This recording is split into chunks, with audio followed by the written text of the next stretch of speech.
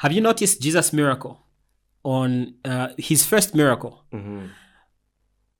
when he turned water into wine? Yeah. So, number one, when he was approached, it was obvious they wanted him to perform a miracle. Come rain, come sunshine, search my heart and all you will find His love for you. All I got is love for you. Oh yeah, yeah. There's no lie, I will hold you. Come over, forever be my lover. Favorite song. A genuine prayer, bro. That's serious. And you know, once they lead, the rest of the choir follows. Hey, and they always have a line like a once a chapamo. Exactly. You're welcome to Amazing Minds. If you're not following the podcast, you can catch the show every Monday and Friday right here on YouTube, Central African Time. And you can listen to the podcast on Google Podcasts, Apple Podcasts, and Spotify. We'll put the links to all these platforms down in the comment section, or is it description? Yes. And today we're doing a segment that is close to my heart. If you know me, then you know that there's this side of me that can get very biblical. And we're calling this one Bible Talks. There's no one I would rather start this with. My closest friend, my best friend, my lawyer, Bruce Hatimbola. You're welcome to the show. Thank you so much, my brother. And I'm thankful that I could be invited for such a beautiful segment. No, it's not easy, but we are managing. Oh, yeah. Yeah. Yes. So do you remember where we started in terms of the Christian aspect of our friendship?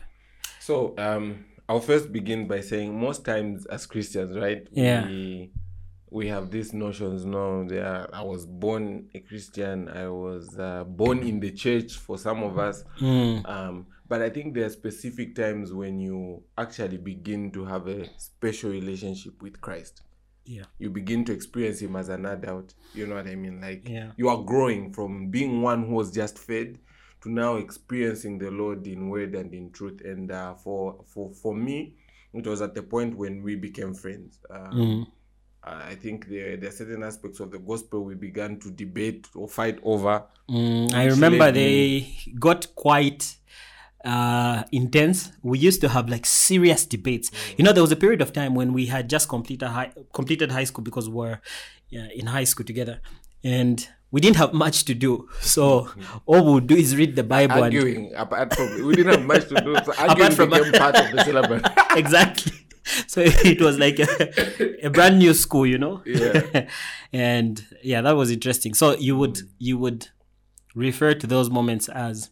Yes, because those moments helped me go back and want to understand certain concepts better. You see what I mean? For example, since the schools of thought might differ, we would speak about tongues from different theological standpoints. That was a hot topic. Yes. Yeah. So, you know, after arguing over it, then you realize, okay, no, but I think Dan had a point. Let me see whether scripture really, you know, speaks to it. Speaking of tongues and the likes, now that you say that, is there any point during those times or during our friendship leading up to now where I've said something that has struck you about that particular subject? Well, I will be honest, there are quite a number of things, but I will pick out the account where I think you brought to my realization, and I went back to read that during that period there were different number of tribes that had actually gathered. Yeah. Okay. When that manifestation of tongues by the apostles had happened. So honestly speaking, I had not read that account. So I was speaking to you from you know, a congregational standpoint, something I've heard my elders say, something I've heard, you know what I mean? So we argued on the basis of what I thought at that point was true and not really what I knew was true. But that and many other aspects led me to want to go and read the word for myself. Yeah.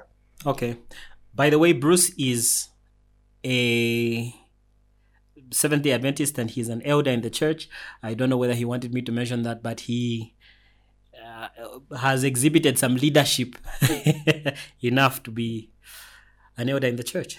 For me, the formative years of my Christian walk with God had a lot to do with my friendship with Bruce. And I remember one particular point where I think I told Bruce this recently. I was seated in the school chapel, must have been in grade 10. And, Bruce loves to sing. And even back then, he used to sing a lot. And there was this guy who came up to stage and began to sing a beautiful song. Do you remember the song? I think I do. Millions of stars. Yeah. So remember that song. that moment when he began to sing that song, God suddenly became real. Now, I had a very interesting relationship with God through my childhood. I actually got saved when I was about 10. My dad led me to Christ. But the realness of a relationship with God, I think, hit me in my high school days. And that particular point was something I can remember. So one of my first steps was to go to Bruce and tell him, I've noticed you can sing and you sing like that guy. Can you teach me more about your kind of music? And I think that's where we kicked it off in terms of our friendship. What would you say, coming up to this point, Jesus Christ means to you now as an adult? I know there's been very theoretical points of our relationships with God, and there's been very practical points of our relationship with God. So, what for you would you describe as Jesus' representation to you now? So, first of all, I'll begin by saying that Jesus is much more than anything I have ever read or experienced, and he keeps showing that each and every day. The people I encounter, the experiences he draws me in and out of, the experiences that I draw myself into and he finds me. There's so much that I could say, but I have begun to realize that it is true. He lives out of time. He's the one that built time. He is a friend, a friend, a current friend, a past friend, and he will be there in the future. So he's such a marvel to me that I am asking myself, how many more ways can I learn more of him? And that's usually my prayer. Like, can I learn more of him? Whether it's in a corporate setting, but more specifically on an individual basis. I think in summary, that's what I can place to that question. Our recent conversations have highlighted so much for me. Yeah. Just how moments in the past, someone told me was asking me a question about deja vu. Like, what does deja vu mean? Why is it that we can identify certain moments in our lives where it feels like we've seen this before? We've been here. And it's more than just having seen it before. It's like, I've experienced this before. And those moments take me back to really sit down and think, did God speak to me about this? Because for me, I interpret deja vu that way. Like, God picked a moment, he spoke to you. And, man being a triune being, I know there's some theological differences that we may encounter at some point, but man being a triune being, spirit, soul, and body, there are ways that God communicates to our spirit, and our mind has not yet caught on to it, and we only see it once it happens. You understand, right? Yeah. So that aspect of God's involvement in our lives, in our everyday lives, has really struck me. I think it's redefining who Jesus is for me. I don't know whether you get those moments. I do. And like I have previously said, especially in our personal conversations, you begin to see Christ in almost everything that you do when you pay particular attention. And his modes of communication, I want to believe, for me, and beginning to discover my Christian walk with him, is really the people that I come in contact with. You know? I shared an experience with you where I entered an office at work and this man stares right into my face and says, are you are you a man of God? Like, no. I'm one of your colleagues here. I'm just, I'm collecting. I mean, it was a Monday, you know, we are dressed up for the occasion. And although that seemed like, you know, a joke or whatever it was, it kind of synchronized into a serious moment for me, because people are able to recognize certain things in you that you might not outrightly see. Yeah. You know what I mean? So whether it be in public or in private, that puts an onus on you to really be careful with how you handle yourself as a human being. And that's a mode of communication. You know, people talk about communication. Yeah. Communication is important in a relationship. But I think we often mishandle our communication with God. And I feel every person we encounter, depending on how God speaks to you, has something the Lord wants you to learn or, you know, see from them, from their life. Okay, that's interesting. I think I've had those moments. Yeah. Not too long ago, I was in a barber shop. I think that was 2021, maybe. I went into a barber shop and I met he's late now, but he was a musician. Okay. Well-known Zambian artist. So I sat next to him as I was waiting in line to be attended to. And he was like, excuse me, young man. God is going to use you to teach people. You know, this is something I ordinarily wouldn't want to say on camera, but that for me, looking at where I was at the time, I don't know. I think there's something that does to you when you realize that people are seeing something in you that you in the moment are not seeing, especially when your life seems to be going the opposite direction. And identifying that communication is really what makes God real to us. Knowing that, in my everyday life, God is actually involved. He sees what goes on. He has an opinion and all that stuff. Because you see, it's easy to read that faith is a substance of things not seen and whatnot, but to be in the moment, like you are saying, and experience and begin to actually come from a place of nothing and go towards that thing which the Lord has set for you is, I think that's the basis of Christianity, to experience the Lord firsthand for yourself. Yeah, I like that, to experience the Lord firsthand for yourself. Have you ever come across a scripture where God told Isaiah to walk around, to preach naked for 3 years? Yeah. Or where Ezekiel was told to eat human fecal matter? You know, when you talk about experiencing the Lord for yourself, imagine in this day and age, if Isaiah was a prophet, a well-known prophet, because in his day he was quite a well-known prophet. He used to go and speak to the king. So he would be someone that would be in a position of influence. He has access to either the, Now, exactly. Now imagine if he was moving around Lusaka naked for 3 years. What people say?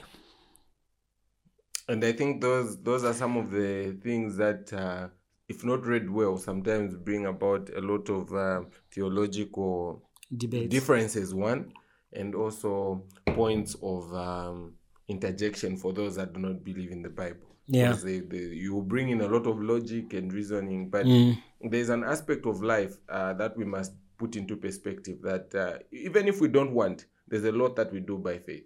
We presume our beds are safe every night. We just jump onto them and sleep. You know what I mean? A lot that happens. But when you begin to look at things logically, actually life would be very boring if we were very logical about everything. Yeah. Imagine having to check every time. Are the studs on my bed okay? Is there any broken plank? I don't know if you get before you sit, you say, okay, you know? Am I sure Exactly. If we had to get into the car every time and worry, is every nut or bolt okay? I won't get on this public transport because it seems it's loose the way it's like, you know what I mean? Have you been on buses where the doors the doors come out? the bus defragments. You remind me of a bus. I really worried when I got on, and I was a bit late for work that day. So right next to the driver, there was a tin full of water. Bro, I was worried until I got off. What's happening? Hey, what? But imagine if we had to logically think out all these things. Yeah. I think If we had to think every moment, like we wouldn't were actively exciting. present in every moment of life. Can you just imagine? Yeah, it requires a good amount of faith to live life. So those are the aspects in the Bible that are spoken of, and sometimes even when God does not seem to make sense. You know, the Bible says in the book of Romans, to every man he has given the measure of faith. So it's like every man born into the world is born with an equal amount of faith. Have you noticed that it actually takes faith to believe Jesus came? You are given that foundation of faith, right? And it's even before you hear there is that finance. Exactly. So you have the foundation. Finance? It's normal for you to bring work into this, and hearing the word of God. So it's our obligation to build onto that, and that's how come you have men of great faith and others of not so great faith. Not so great faith. Yeah. There's a guy you used to call OE. OE of little faith. By the way, if you're not subscribed, please do hit the subscribe button, hit the notification bell so you can be notified whenever we upload content. Mondays and Fridays you can catch the show right here on YouTube, 12 hours Central African time, and you can listen to the podcast on Google Podcasts, Apple Podcasts, and Spotify. Why you listen to audio is a mystery to me. Yes, so there is. What was his name? The guy he used to call OE. Would it be safe to no. On live media? No. But he knows himself, but he might see this. And I think he's buff now. Oh yeah, we might get into trouble. Yeah, he's been doing some work in the gym. So anyway, God being real. I don't know what you guys think. You can share it in the comment section. Is God real to you, and just what defines reality in your relationship with God? Is it the fact that you hear him when he speaks? Is it the fact that you see him when you wake up? Do you commune with angels every now and then? And how much of God's supernatural nature are you experiencing or believing in? Because the Bible says God is a spirit, and we should worship in spirit and in truth. So let us know what you think in the comment section. Speaking of which, what exactly would you define in this moment as that supernatural aspect of God that you're experiencing? Well, it might not seem... It doesn't have to be mystical. It's not mystical, really. It's something that we all experience, but when you think about it, it's supernatural in one way. The Lord's provision. Growing up, we had this large dependency on our parents. And by parents, I mean guardians, anyone that oversaw your well-being as a child. And the older I grow, the more I begin to relate with the struggles they had to provide for me. And the ability, despite everything that's happening, to still have a meal a day, you know what I mean? And still be able to face the day, still be able to work, still have the privilege to sit down and actually do work. That, for me, I will not lie to you, is a miracle, because I think, like Paul says, I was young, right? Yeah. I used to feed on milk and now you're starting to graduate to feed on the hard stuff. And I think that's the phase I'm at, looking at how my guardians, my parents were a provider in a sense. And now I'm seeing above me, the only sort of dependency I have is God. Of course, I have friends, I have a part. I don't know if you're getting what I'm saying. The fact that your survival depends on you. Weight. Exactly. It depends on you. Your survival depends on you. And there was a point in your life where it didn't seem like it would ever come to that place. Exactly. So for me, I think that's one of the largest miracles. And even just the transformation, we take it for granted.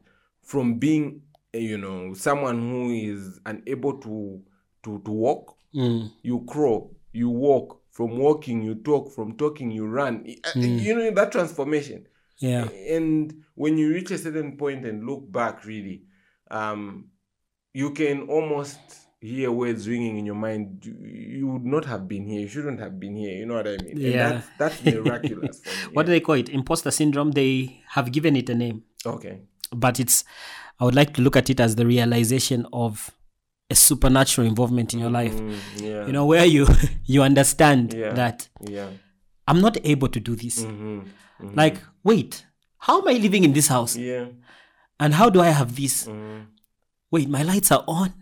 I'm driving. Wow. And you as a human being understand just how fragile you are. Reminds me of something. You know, each time Jesus would preach, not each time, but there were times where Jesus would preach and he would say some really hard words.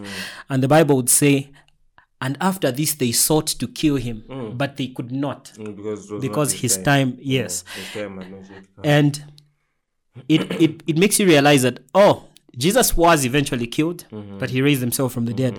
And that shows you that there is a vulnerability that in the midst of people he could have. But there were times when that vulnerability just couldn't, expose him to danger because there is a supernatural hand that comes into your life. And realizing those moments is also a sign of spiritual maturity. Yeah. Yes. It reminds me of the scripture that says, why should you die before your time? I think it must be in the book of Proverbs. That brings a lot of understanding into the aspect of time and your personal relationship with God, Christianity. There are a lot of arguments around, does what we do, is it predetermined? Is it, there are all those things. But I'm beginning to learn in life that when you live a life with Christ, there are seasons you will go through. Yeah. There are moments that you will go through, but thank God that they are determined by him. Yeah. You get what I mean? Yeah. When the time meets chance, all these, you know what I mean? And that's why I mentioned at the beginning that I'm lucky now to begin to understand that we have a God who actually lives outside time. He made time. You get what I mean? Yeah. It's Steve Jobs and the iPhone. Steve Jobs is the guy who made the iPhone. You know what I mean? He is more than the iPhone because he understands the concepts behind it, He understands the packaging, and that's God. God made us. He made these principles, these laws, this everything, and he operates outside them. But sometimes, just to make you and I understand certain things, he actually, synchronizes into this, like him coming to die for us. He comes within the space of time and begins to, live the life and just, exemplify that it's possible within the human form to actually overcome certain things. So it's humbling. It's humbling. Speaking of time, just lastly before we call it a day. Yeah. Have you noticed Jesus' miracle on his first miracle when he turned water into wine? Yeah. So, number one, when he was approached, it was obvious they wanted him to perform a miracle because Mary knew certain things about Jesus. Yeah. From the time he was born, an angel appeared, and she knew him. Yes, she knew there's something about him, and she came to him because she was the matron at the wedding. Jesus, wine has finished, and one of the first things he said was, "Woman, my time has not come." But Mary's response was, do whatever he tells you. So, she exhibited faith. And that firstly shows us that faith can override time. Like something that should have happened 10 years from now, your faith can bring it now. Secondly, at the end of his miracle, the governor of the feast tasted the wine. And was like, most people serve the best wine at the beginning, and when people are drunk, they serve the poor wine. But you have brought to us the best wine at the end. Wine is only, wine gets its quality by time. So Jesus' miracle was showing, I am Lord over time. He compressed time. Yes. And so it shows us even his godliness in some of his actions that, wait, I came from outside of time and I'm coming into time. And I think that can be a very supernatural, as you are saying. If we really measured our own dependency on ourselves, give me at least 300 years for me to really settle into life, understand it, and be successful. But the fact that we're able to do it in a space of 30 years... It's a miracle, really. Yeah. It's a miracle for us to be able to comprehend, for us to be able to execute. It's a whole miracle. And I think whilst I know it's actually true that faith moves mountains practically and theoretically. Yes. I will say that there are many mountains that even your faith has moved. I don't know if you get what I mean now. Theoretically speaking, there's many mountains. If you look back to your life, and I think that's why there is no greater testimony than one's relationship with God. Someone can argue with you that the wine which was turned at the wedding was alcoholic or non-alcoholic, but someone won't argue to say he set me free from an addiction. I don't know if you get what I'm saying. Yes, a man with a man with an experience is never at the mercy of a man with an argument. No. I will not sit down and debate with you whether Jesus saves or not. Yes, because I know what he has done in my own personal life. You know that the arguments not worth going into, because I know in whom I've believed. Like one of my greatest writers has said. We are going to get more into his greatest writers in one of the future Bible talks. But for now, we are calling it a day. If you're not subscribed, please do subscribe, hit the notification bell, and share. Get this word spreading, Bruce, thank you for allowing us to start this finally. I appreciate it. It's an honor to be on the show. Yeah, and we'll be back here with Bruce for the next Bible talk soon. For now, peace. Later. Hey, like what you see? I know you do. Hit the button below to subscribe and don't forget to hit the notification bell. Ciao.